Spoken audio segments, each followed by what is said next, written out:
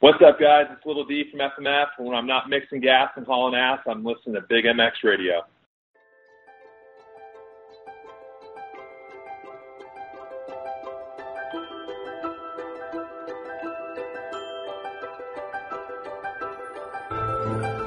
We can't expect that everyone is as passionate about racing as we are.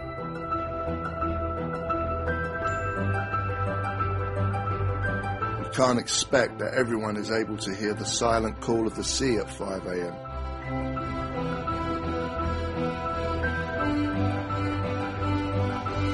Not everyone possesses the ability to smell the difference between rich and lean.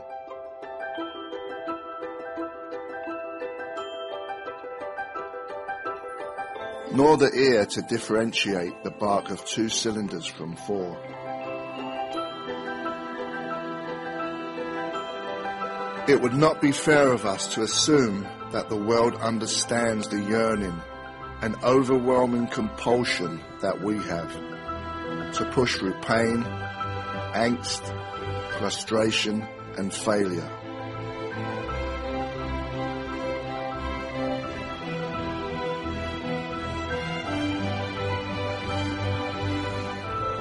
Some people might not understand the desire to test physical limits, conquer fear, or to tangle with the forces of gravity and physics.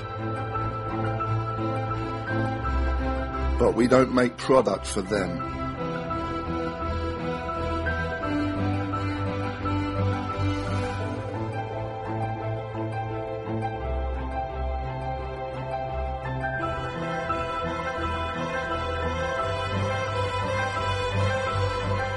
We look to the future, but embrace our past.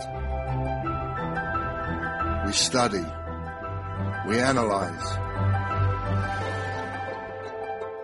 We race on Sunday, so we can innovate on Monday.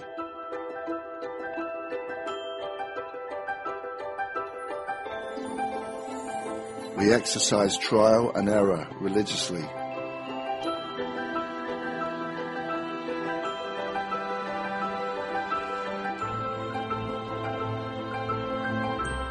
Through our commitment to the pursuit of perfection,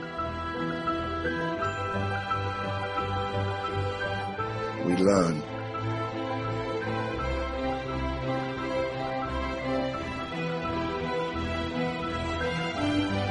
How to make product for the people that are capable of dedicating everything to sport.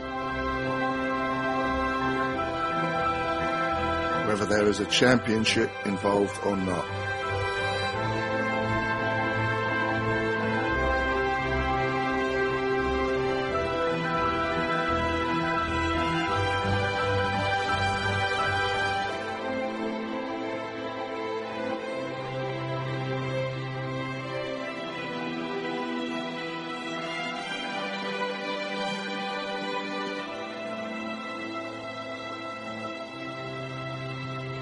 Alpine Stars.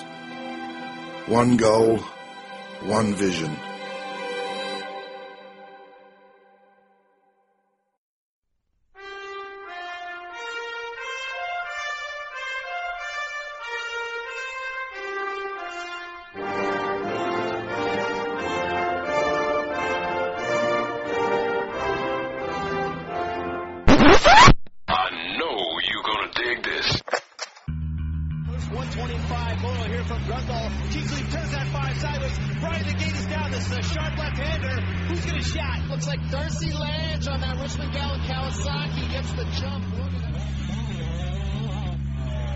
That's where it all started.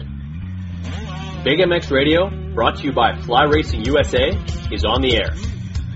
Fueled by passion, focused on motocross. W Wheels USA, Moto Ice Wrap, Viral Goggle Brand, and Maxima USA make it possible to bring you the news, the interviews, and the point of views inside the sport of motocross. The gate's about to drop on Big MX Radio. With us on the line, we've got none other than the great Tony Blazer. Blazer, how's it going? Very well, Brad. How are you?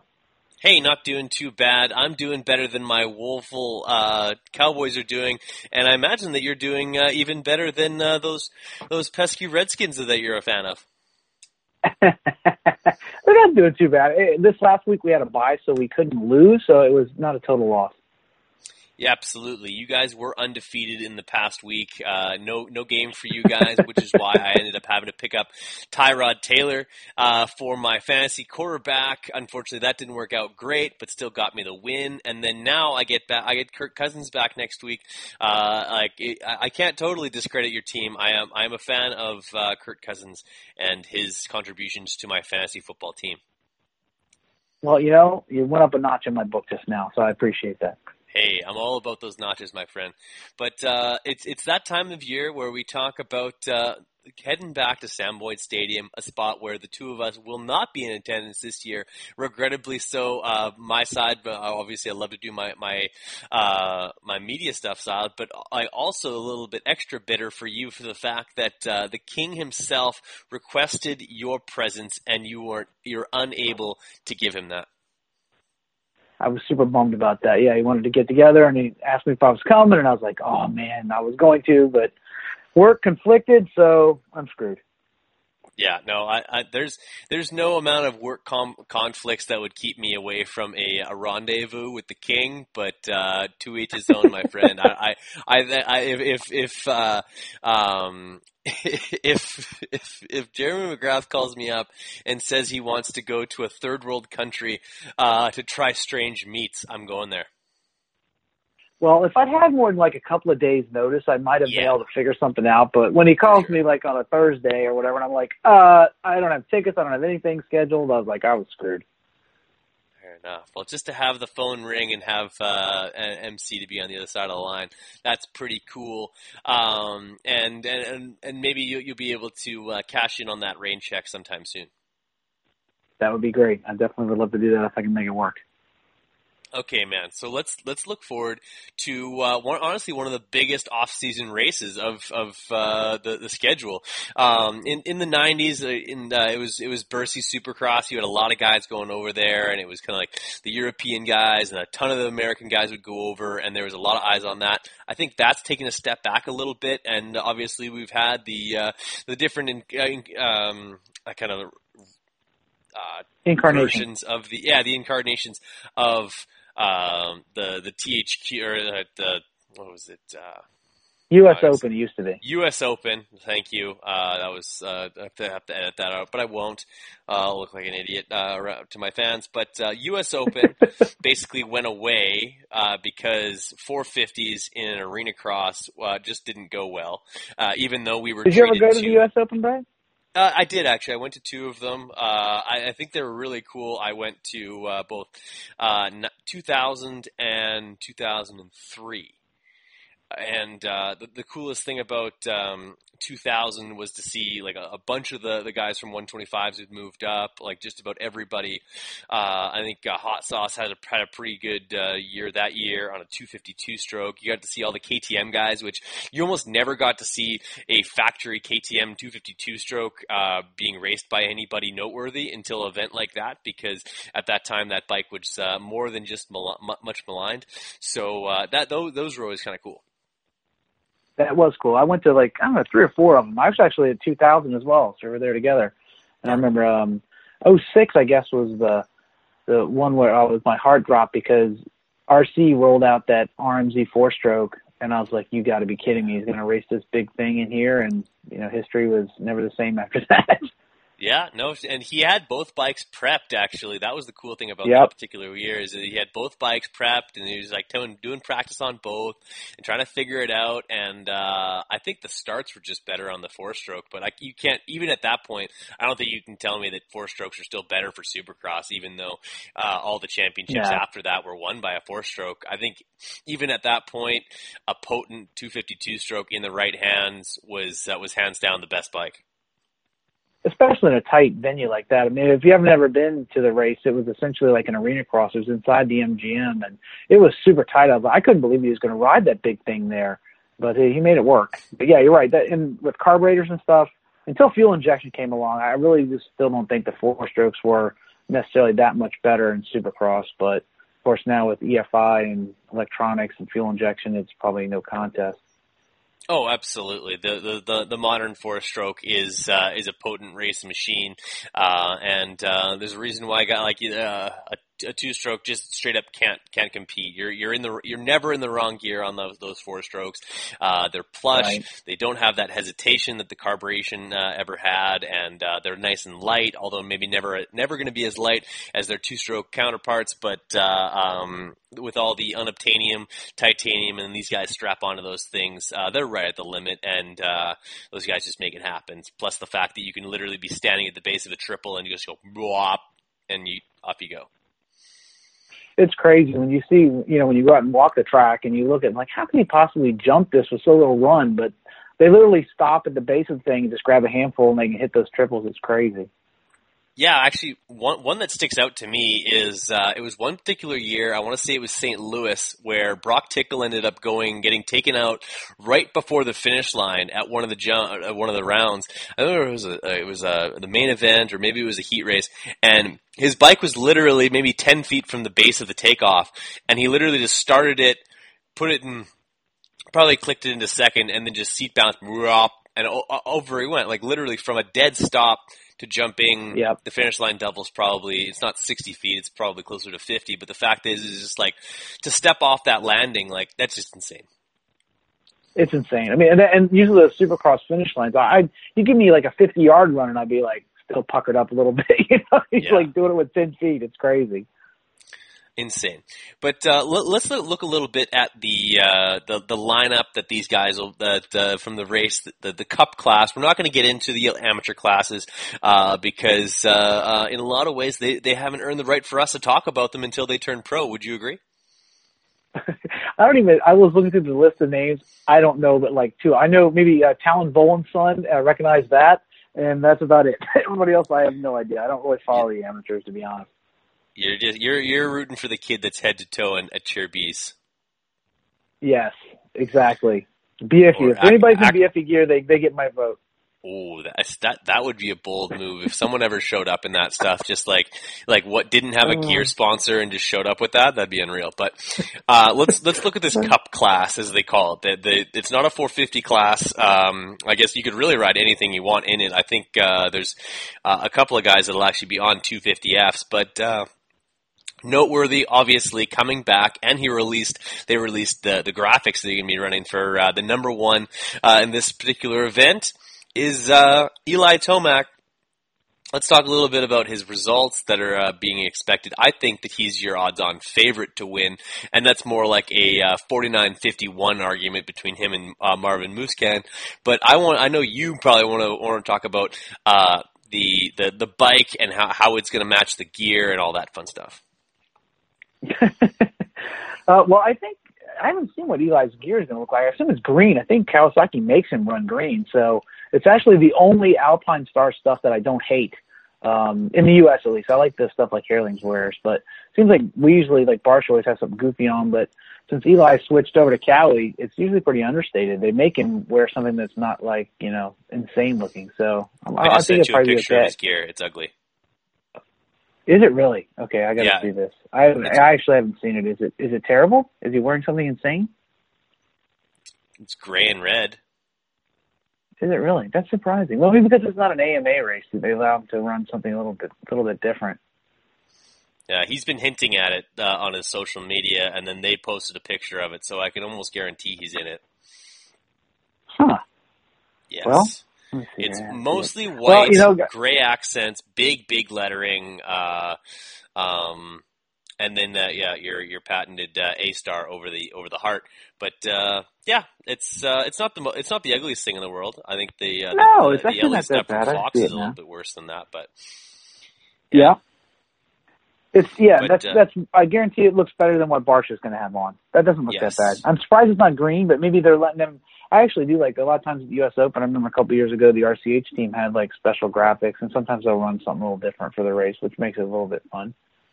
What about those graphics on the bike? A matte finish on the number plates, kind of a gray on the number plates, and like kind of all blacked out KX. The only thing that is really recognizable on the graphics is that Monster M that I know you love so much. I'm all for any time they mix it up a little bit. Like I don't really care for Barcia's look, but in general, if they mix it up a little bit, especially with the Monster, because they never change it up so much. Every single year looks like everything else, you know. So anytime if they're going to do anything that's a little bit different over there, I'm for it. Fair enough. Well, I did like to see at least some change. I think honestly, if you lined up the last 10 or 12, or maybe not 10, but last 3 years of KX450s, other than some plastics different, not a whole lot's changed with their graphics for the factory teams. And I kind of like that. Back in the 90s, you used to be able to tell, like, yeah, that was 94, that was 92, oh yeah, that was 90. And there wasn't even that much huge wholesale changes. They just went with like a different color there or a different logo there, and that seemed to really set the bikes apart. Yeah, they don't change the look at all. And back in the old days, you're right. You could actually tell what year it was. Just, at least I can at a glance. But like with the PC bikes and the Monster bikes, I'm like, I literally don't know at a glance without really studying it ever so closely as to what exactly, what exactly it's gonna tell you what year it is. It's crazy. They just don't change much. I guess Monster has such a tight hold on what the bike's going to look like. It's nice to see them mix it up even a little bit. Yeah, I'm probably better at figuring out what year it is based on the bike number and who's riding it, because then I can kind of like backwards engineer what year that probably was based on that particular rider's number that year, and that kind of helps me out. But yeah. Yeah, exactly. It's hard to tell. I know you're right. It's just a green Monster logo and then some green and black mixed up, and that's usually all there is. Yes, sir. Now let's talk about some challengers to your number one contender. Obviously, I'd mentioned earlier that it was kind of a 51-49 split between, in my opinion, Eli Tomac and Marvin Musquin. Is there anyone really in there? Anyone else listed that can kind of mix things up? Just that little bit more that you can see on the current entry list, which is available on RacerX? I got to be honest. I think Tim Geiser could surprise people because there's no Supercross whoops. The track is going to be fast. The turns are probably flat. And, GPs always have, pretty hard-packed, crappy tracks at the time. So it wouldn't surprise me if he could be up front. I don't know if he'd actually win. And I actually wouldn't be too surprised if Barcia is up front. He seems to ride better when he's got something to prove, and it wouldn't surprise me if he gets the whole shot. If he could, I don't know if he'd win, but I think he could finish like in top three for sure. He might be, not as fast obviously as Eli or Marvin, but it's not like you have 20 super fast guys out there. It's really not much of a deep field this year at the event. So. No, I agree. For me, it all depends on what that chip on Justin's shoulder is made of. If it's a light material, he'll be able to leap out to some pretty impressive starts, and I could definitely see him leading laps, if not taking a moto win. I don't really pencil him in for an overall victory, but in my opinion, the guys who stand a chance to win a moto or a heat, I guess one of the main events, I don't know what you want to call it. I guess they call it a moto. Like Eli Tomac, Jason Anderson, Marvin Musquin, yep. and then a Barcia. Like that's your four guys that have a chance to win like three main events. And like all racing, and this is a really like strange just like thing popping into my head. Like this is totally groundbreaking. I think it comes down to the start. Well, especially in these 10-lappers, because it seems like in every one of these every year, the guy that gets the whole shot is got such a huge advantage in a short sprint race like that. What could make things a little interesting is the fact that the Joker lane is shorter, not longer this year. So that if somebody's holding you up, a good blocker like a Barcia or something, that might be an opportunity to get around the guy. I don't know. I'm looking forward to that. That's one thing I do love about this event. In general, it's just kind of a fun off-season distraction, but I do love the fact that they changed things up at this event. I was a huge proponent of adding the Joker lane into Racer 2, even though all the hardcore people think it's BS. I love the fact that they mix it up and have the 10 3-lappers. So a guy that gets good starts and is a good blocker has a decent chance. You know, I agree with you. I don't think Barcia probably is going to be winning, but I could definitely see him holding a couple of guys off for a short little 10-lap sprint, you know, at least in one of these races. Hey, everyone. Let's take a break and listen to some commercials quickly. Then we'll be right back to the podcast. Thanks for listening. FlyRacing.com is the home of quality and innovation. The design team at Fly tirelessly rebuild and retool premium lines like the Evolution 2.0 and Light Hydrogen with features like Zipper Lock to prevent closure failures and EVO's BOA technology, which ensures the perfect fit. Complete your protective gear combo head to toe with Fly Racing F2 Carbon MIPS Retrospect and Fly's entry into the premium boot segment with their Sector. All products and colorways are available at FlyRacing.com. What's wrong, Jeff? I don't know, Jay. Well, you better fuel up with a nutritious breakfast with oats and bran. Oats and bran? I didn't think there was such a thing. That's what I used to think. Now, I start out every morning with a bowl of Amigos. For extreme kids like us.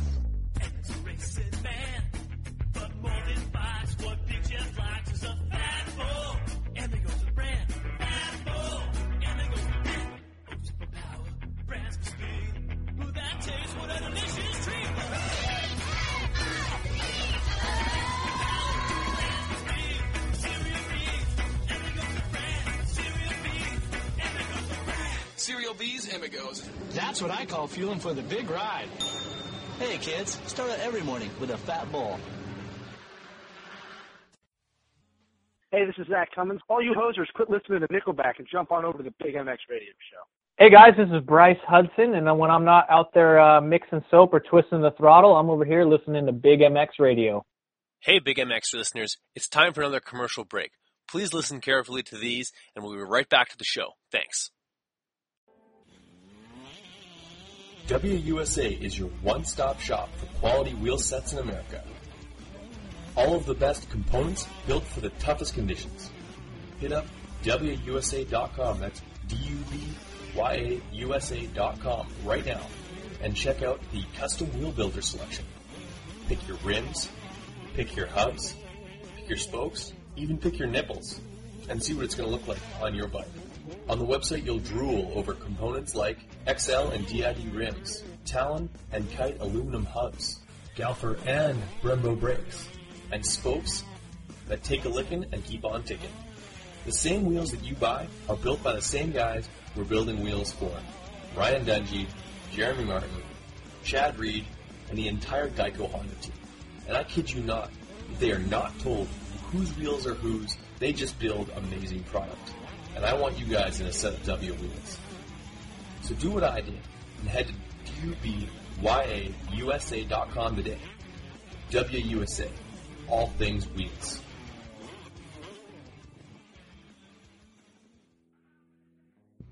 Hey, Big MX fans. Thanks for listening to this podcast and hope you're enjoying it. I want you guys to head on over to TractionMX.com. Traction MX is the place to get your seat covers for any bike that you have, whether it be a Husqvarna, Kawasaki, Suzuki, Yamaha, KTM, you name it. These guys have a great seat cover for you. They're durable, they're flashy, they're eye-catching, and they're one of a kind. The reason why they're one of a kind is because you design your own. You pick the fabrics, you pick the ribs, you pick everything all the way down to the stitching color that they use on the seat cover itself. Traction MX is your one-stop shop to set your bike apart from the herd 110%. These seat covers start at just $69.95 American, and the average turnaround is 1 to 2 weeks. 1 to 2 weeks from now, you could have a bike that's looking completely different than it does right now. So head on over to TractionMX.com, start shopping, start designing, and make something special like for you today.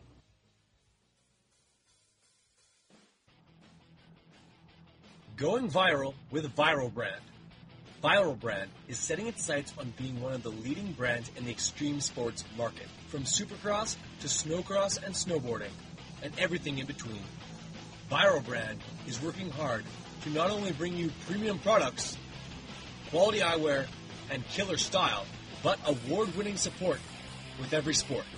Head on over to theviralbrand.com and get tinted lenses, clear lenses, 10-pack of tear-offs, and goggle bag for only $59.99. Viral brand products are available in the US, Canada, and Australia, and used exclusively by the Barn Pros Racing MX Home Depot Yamaha team for the 2017 season. Go viral with the Viral brand.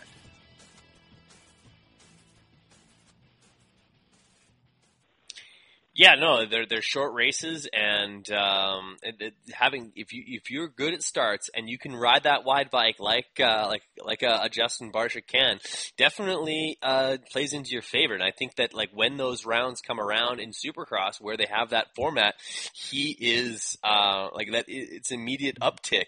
Like it's kind of like a mud moto, so to speak. It's a strength of his that he can get good starts in sprint. And there's some guys that like say like if like prior to 2000 and 2016-17, Ryan Dungey would have not done well in that that format, and he proved to not do well in that format in throughout 2011 through 15.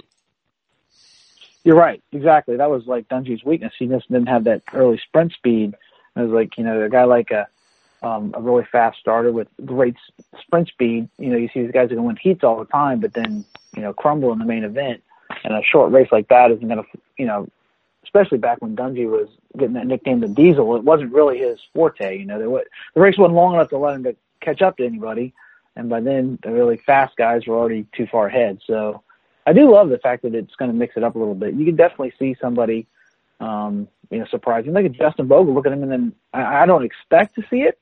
But I was at Budds Creek when he won that race, and I was like, man, the kid looked legit up front, and it wouldn't be totally shocking to see him, get up front or get a good start and hold on to the lead. I wouldn't be completely shocked at this point. Right. It'd be, And it's funny to think that his 450 race wins, as well as moto victories, have come outdoors, where I think that I wouldn't say he's a Supercross specialist. Obviously, he has a Supercross East title, but this is a wide open track. Maybe not something that I would say that plays into Justin Bogle's like his strengths, but maybe holding it wide open is something that he's better at. It's like I kind of think of him more as a really technical rider, a guy that can place the bike really well, and that's not really what Monster Cup kind of focuses on. But I think he's definitely in the running for some podium finishes, especially with, like you said, not the deepest field in the world, with guys like Jason Anderson had some surgery post racing. I think that Josh Grant also has spent some time off the bike, although recently he's been riding more. If you look at it, there's not Marvin a whole lot of Marvin guys that are rolling into this totally healthy. Sorry? I said, yeah, Marvin, too. He had some surgery after the end of the season, too. So I imagine he's been riding for a month or two now. But you're right. This will be the first accident they've had in a while. So a lot of the guys ended up getting, nagging problems taken care of at the end of the year. So it'd be interesting to see, I guess something like Eli has been racing pretty steady. I guess the last thing he did was the USGP. But I love any time they switch it up a little bit, so you just don't know going in, okay, this guy is going to dominate and just run away from it. It might happen that Eli does that, but heck, even when Eli's on top, he's so unpredictable and inconsistent. He might win two motos and then cartwheel in the third. You just don't know. Absolutely. One guy that's gotten probably the most amount of gate drops in 2017 is none other than Dean Wilson, a guy who's now solidified himself back as a factory, perennial factory rider. I think he's taken the best of his opportunities, and he's doing well with it. Tons of gate drops. He's raced. I can't remember if he raced the USGP or not. I don't think he did. I don't think so. No, but he's been doing a ton of racing and did very well, obviously, at Matterley Basin only 2 weeks ago. Do you think that kind of puts him behind the eight ball a little bit on Supercross texting? And if so, do you think that'll show in his results? That's a good question. I'm not a huge Dean fan. I'm so psyched that he was doing so well this year in the outdoors. I don't know. I mean, the thing that's nice about this is it's sort of a Supercross track. The only thing really Supercrossy about it is the fact that it's in a stadium and there are some big jumps. A couple of rhythm sections. Yeah. Yeah, exactly. The main thing is there's no whoops. The rhythm sections can't be too crazy because you can have like minis out there on it. So it's it's not like Anaheim 1. So I don't think it's going to hurt him too much. The good thing about it, he's been riding and racing. He did have a little bit of competition under his belt recently. I don't think Dino, and they always used to say, JT'd say you work with speed, but last year in Supercross, he didn't really show that blazing speed he had 2 or 3 years ago. It was more outdoors that he really picked up the pace. So I don't know. I could see him having a top 5, and I'd love to see him win. No, I'd be so psyched for the kid, but I would be surprised. It could happen, but I wouldn't pick him in my top 3 for sure. Okay, so let's go off the board. Let's talk about some guys that may or may not be driving to Vegas to more or less be making up the field a little bit. And I hope that they don't listen to this and think that I'm slighting them anyway. But the show is usually those top 10 guys. Who out of Vince Freeze, Heath Harrison, Tyler Bowers, Alex Ray, Chris Blose, even Jacob Hayes, who out of those guys can mix things up a little bit and maybe get inside that top 10? Ooh, I can see Vince Freeze doing it. You talk about a guy who gets great starts and rides a wide bike. And he actually showed pretty legitimate speed at times. He's not, I think he still has that reputation as being a bit rude on the track, but the guy has shown legitimate speed at times. So it wouldn't surprise me if he's able to get in the top 10 for sure. Some of the other guys like a Kyle Chisholm, maybe top 10. I don't see a Frederick Nord. Maybe a Jordan Smith. Is Jordan riding a 250, or is he riding a 450? I would imagine he's on a 250 just for comfortability's sake. I don't think they would put him on a 450 for one race. Like, I think in the past, Zach Osborne's raced this race on a 250F. And, given the fact that he's probably not going out there to win it, he's probably going to ride the 250 for the fact that, just to not kind of screw up the waters any more than they already are, given the fact that he's been riding a 252 stroke lately, getting ready for the Red Bull Straight Rhythm 2-stroke race. So, yeah. Yeah, I mean, I guess if you're going to say if the ones not the top tier riders, I would say, no offense to Vince Freeze, but he would probably be my pick to have the best finish of those guys. I don't see him likely beating, like a Christian Craig or some of these other guys that are on really good equipment, but he could definitely get in the top 10 for sure, I think. What do you think, like a guy like a Brock Tickle, where do you see him finishing? Do you think he's a top 5 threat on the KTM? I think that Brock Tickle is the kind of guy that really likes to shake down a motorcycle, and the fact that he's only been on that machine for about 4 weeks now, and probably only ridden Supercross on it for about a week or two, I think he's a little bit behind the 8 ball as far as just having that's getting used to the stiff feeling of the Supercross setting that is the KTM. Obviously, I think that moving to the chromoly frame is going to be a huge asset to him, just because he's going to have that plushness of that that particular motorcycle. I think that it handles really well. It feels very comfortable to these fast guys. But I think he could be a top 5 guy. I don't think of him as a podium guy for this particular event, but I figure him in around the 7 to 5 range. I think he's right. That's where his home is, and he'll be doing battle with guys like Jordan Smith a little bit, as well as Christian Craig and Josh Grant. Yeah, I would see him probably in the same kind of area with Dean. Maybe Dean might have a little edge. I don't know. I mean, they're both going to be on similar bikes, probably some of the best bikes in the pits for sure. So, I would agree. I would see him up there dicing with things. Maybe in there with Josh Grant and some of these guys in the 5th, 5 to 7 range, like you said. For sure. Now, as far as a prediction for your podium for the end of the night, 3 motos will go on, 3 gate drops at 10 laps apiece. Who's your podium starting from 3rd? Oof. That's a good question. I think if I was going to say 3rd, I'd probably say Jason Anderson. And then I think it's going to be Eli 2nd and Marvin 1st. I think Marvin wins it, personally. Fair enough. Well, you heard it here first. Marvin Musquin to take his very first MEC title and the number 1 machine on the bright orange KTM next year. Tony Blazer said so. I myself, as far as my podium, I'm going Jason Anderson at third place, Marvin Musquin for second, and Eli taking it once again. Green Kawasaki, monster everywhere, monster in his hotel room, monster at the party, monster on his bike, his helmet, most likely somewhere on his boots, maybe even on his underwear. Monster Energy Cup, Eli Tomac. You might be right. I was torn on this too, but I think Marvin is going to win it for the first time. I'd like to see him win it, so it'd be pretty cool. Either way, it'd be great. As long as it's a good race. Like I said, it doesn't really matter who wins this race. As long as it's exciting to watch is really all that matters. Just put on a good show, and I think everybody will be happy. Fair enough. Final question for you, a bit of an odd one. Of all of this listed riders, which one of them would you like to have a beer with?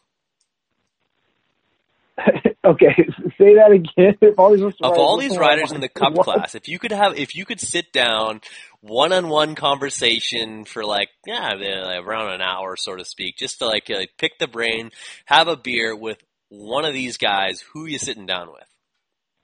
Oh my gosh, that's a really good question. I think the guy that'd be the most fun to hang out would be Dino. Dean Wilson seems like a really awesome dude. I think he'd be the best guy to hang out with. No, especially I think that Scottish accent would just get to that next level with a couple of Guinness or something. I guess that's an Irish thing. For sure. It's an Irish thing. But he'd have a couple of beers in him, and he'd be talking just great. And there'd be some stories, and I think given the fact that he was teammates with Marvin Musquin and Ryan Dungey, who by all reports weren't as warm to him as maybe they could have been during that time period, as well as the fact that those guys, people don't really get too close to the inner circles of those two guys. I think you would find out a lot more than you ever knew before about those two riders if you sit down with Dean Wilson. I'm sure, yeah. Dean's a different guy. I think he's somebody like Eli. I'm sure he's nice, but he seems so serious and straight-laced. I don't think you'd have a whole lot of fun hanging out with him or half the guys out there. Really, I think Dino just seems like a normal, fun-loving kid who really wants to have a good time, and I guarantee he's a good time to hang out with. For sure. Actually, I think second on that list would be Josh Grant, mainly because one beer would mostly turn out to be several more, and you'd be going home in a happy living in the now T-shirt, possibly some jewelry as well. Probably so. Yeah, Josh seems like a cool kid too. Although he's not really a kid that much anymore. He's probably pushing 30 now, but yeah. No, yeah, I think he turned pro in 2004, so.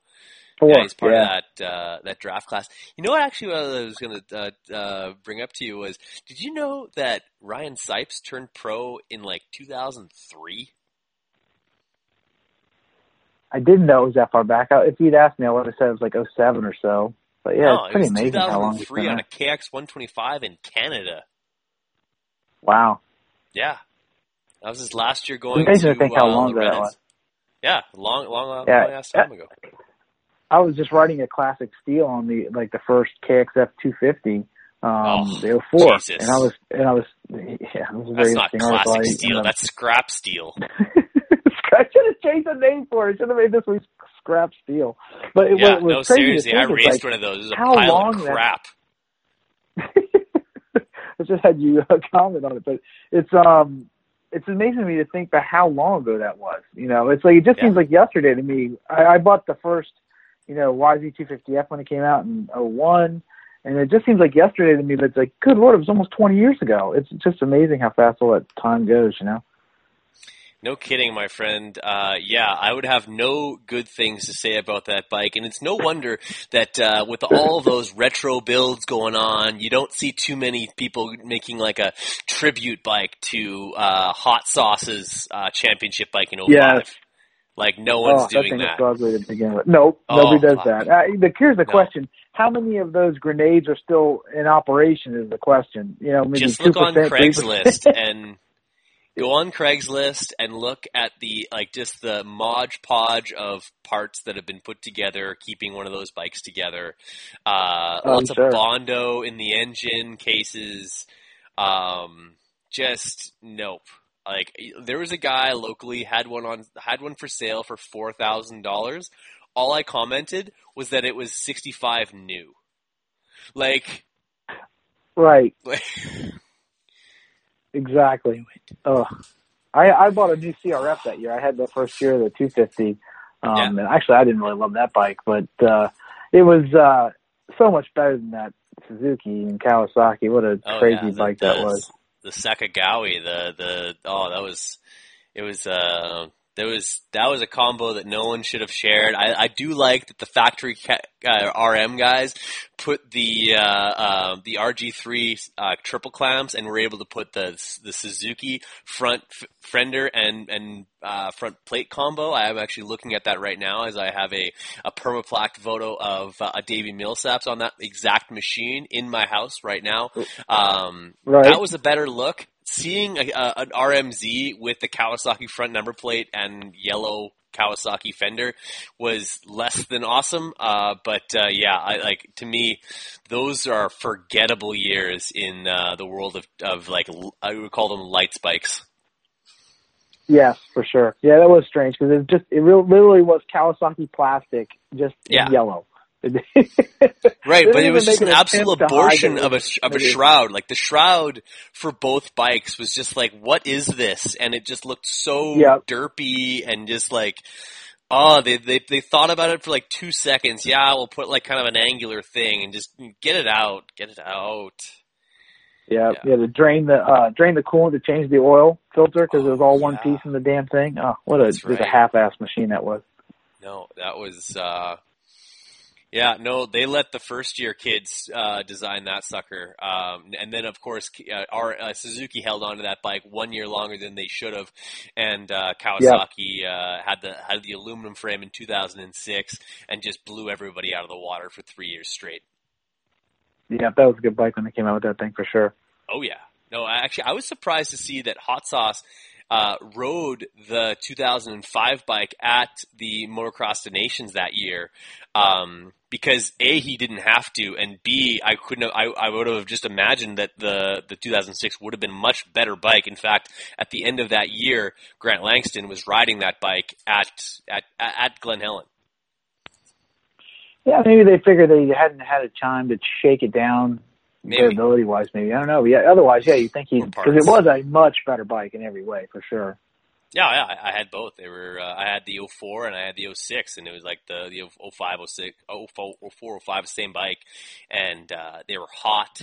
They were sluggish. They were so raked out. Like, you had like every single magazine was talking about like just pulling that front end in, because literally on the stand you could see how far the front end was ahead of that motorcycle. It handled like an 18-wheeler.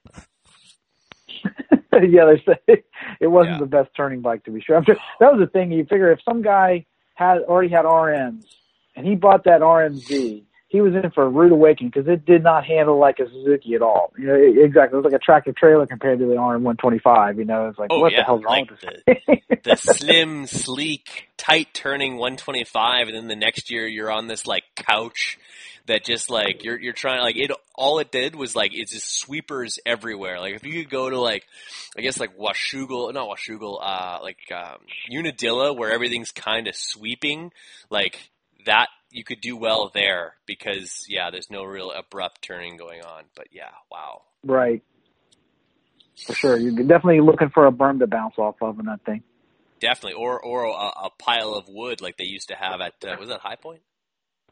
Yeah. They had the 2x4. No, I'm sorry. The plywood wall there, they'd bounce off of at High Point. It was railroad ties or something like that. It was pretty badass. Yeah, I was sad when they got rid of that. I always thought it was cool. Made for cool pictures. No kidding, my friend. Well, I'm going to let you get to the rest of the Thursday night football game. The all clad in white Philadelphia Eagles are leading. No, they are trailing the all powder blue Carolina Panthers. Cam just got knocked out of bounds. He looks like he's hurting a little bit, but I'll let you get back to some football, my friend. I love that the podcast about Monster Cup ended up with more conversation about the optics of a much maligned Kawasaki-Suzuki marriage that was thankfully short-lived. But always a pleasure to talk to you, my friend. Where can people find you on social media if they're not already following you on every single medium? On Instagram and Twitter, I'm just at Tony Blazer, and it's spelled TonyBlazier. And then on Facebook, I have, Blazier, exactly, old French. And then on YouTube and on Facebook, it's the Motocross Vault. And I do appreciate, I am a cable cutter. I don't have cable. I'm watching the football ball game through the magic of my girlfriend's mom's TV box, hacked through her laptop. Amazon? Oh, really? Yeah. But for the most part, like if there's nothing else to watch, I've always got some. You sent me a bunch of stuff for in an external hard drive, but if I don't have that on hand, I can always go on YouTube and relive Tempe Supercross from 1993, or I can watch some 96 stuff, or anything like that. People go check it out, the Motocross Vault on YouTube. Go kill some time and go follow Tony on everything on social media so he can continue smoking me in all things social media. It's good times, good people. Kelsey's. All right, thanks, man. I appreciate it.